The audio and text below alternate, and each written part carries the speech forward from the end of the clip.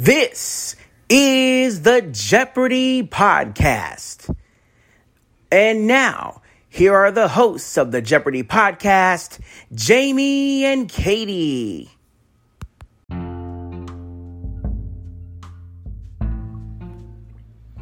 Hello everyone, this is the Evil Chocolate Cookie with today's edition of the Jeopardy Chronicles. It's Saturday, as we all know, so it's time for our spotlight. Today's spotlight is not so much on a person as on a very important event. There is a human involved, of course, but today we're going to be talking about Merv Griffin and the creation of Jeopardy. We all know about Merv Griffin by now. We know he created Jeopardy and Wheel of Fortune and probably some other stuff.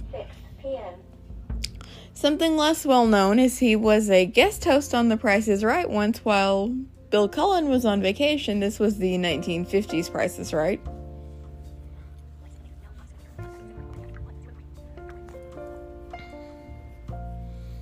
But we all know about that. Now, to understand the significance of Jeopardy's creation, we have to go back to the quiz show scandals of the 1950s. And this is going to be important, which is why I'm going to talk about it.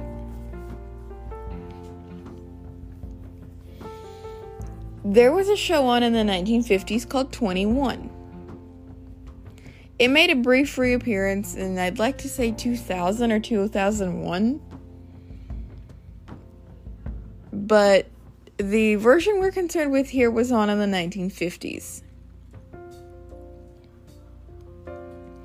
It was discovered through a series of events, including a contestant utterly spilling his guts to anyone who would listen, that 21 was in fact rigged. The producers were pre-deciding the outcome, they were feeding contestants the answers, and it wasn't pretty.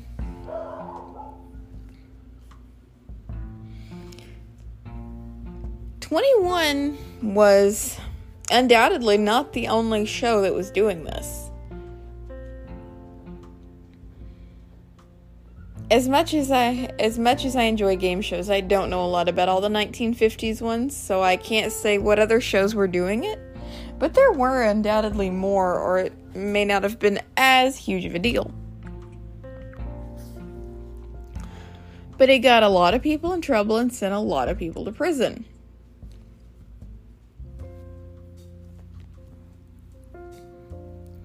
So you may be asking yourself, what does this have to do with Jeopardy? Simple.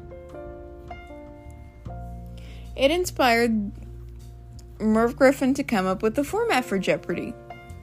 So the story behind that is, Merv Griffin was traveling somewhere with his wife, and one of them suggested, I don't exactly remember which order this went in. I used to know it by heart, but it's been a while since I've thought about it, and I don't want to get it backwards. One of them suggested to the other, hey, why don't we give people the answers? And the other person said, that's what just put people in jail? And person one says, no, why don't we give them the answers and have them come up with the questions? And one of the examples they gave was, if I said to you, 5,280, what I'd want from you is, how many feet are in a mile? They had another example too, but I don't remember it.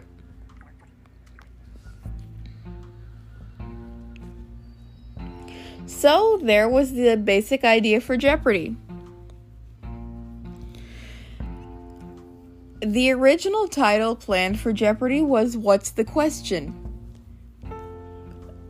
I don't think Johnny Gilbert would have been as able to announce that in the signature style. But I digress, so let's get back to it.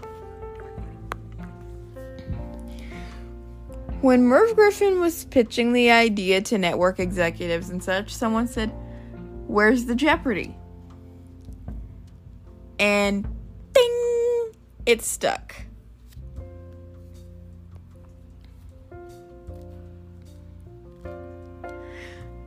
The Daily Doubles came about because Merv Griffin was a fan of horse racing and gambling and all that kind of stuff.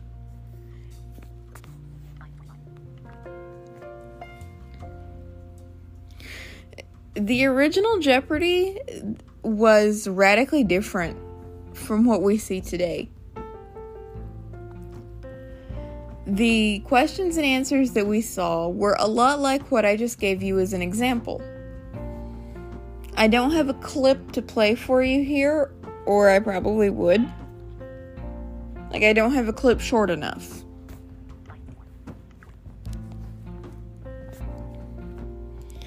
But that was basically the beginning of Jeopardy and how it came about.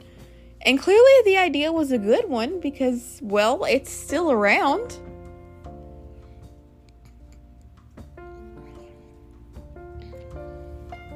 So I guess in a way, those people rigging that show in the 50s did us a huge favor.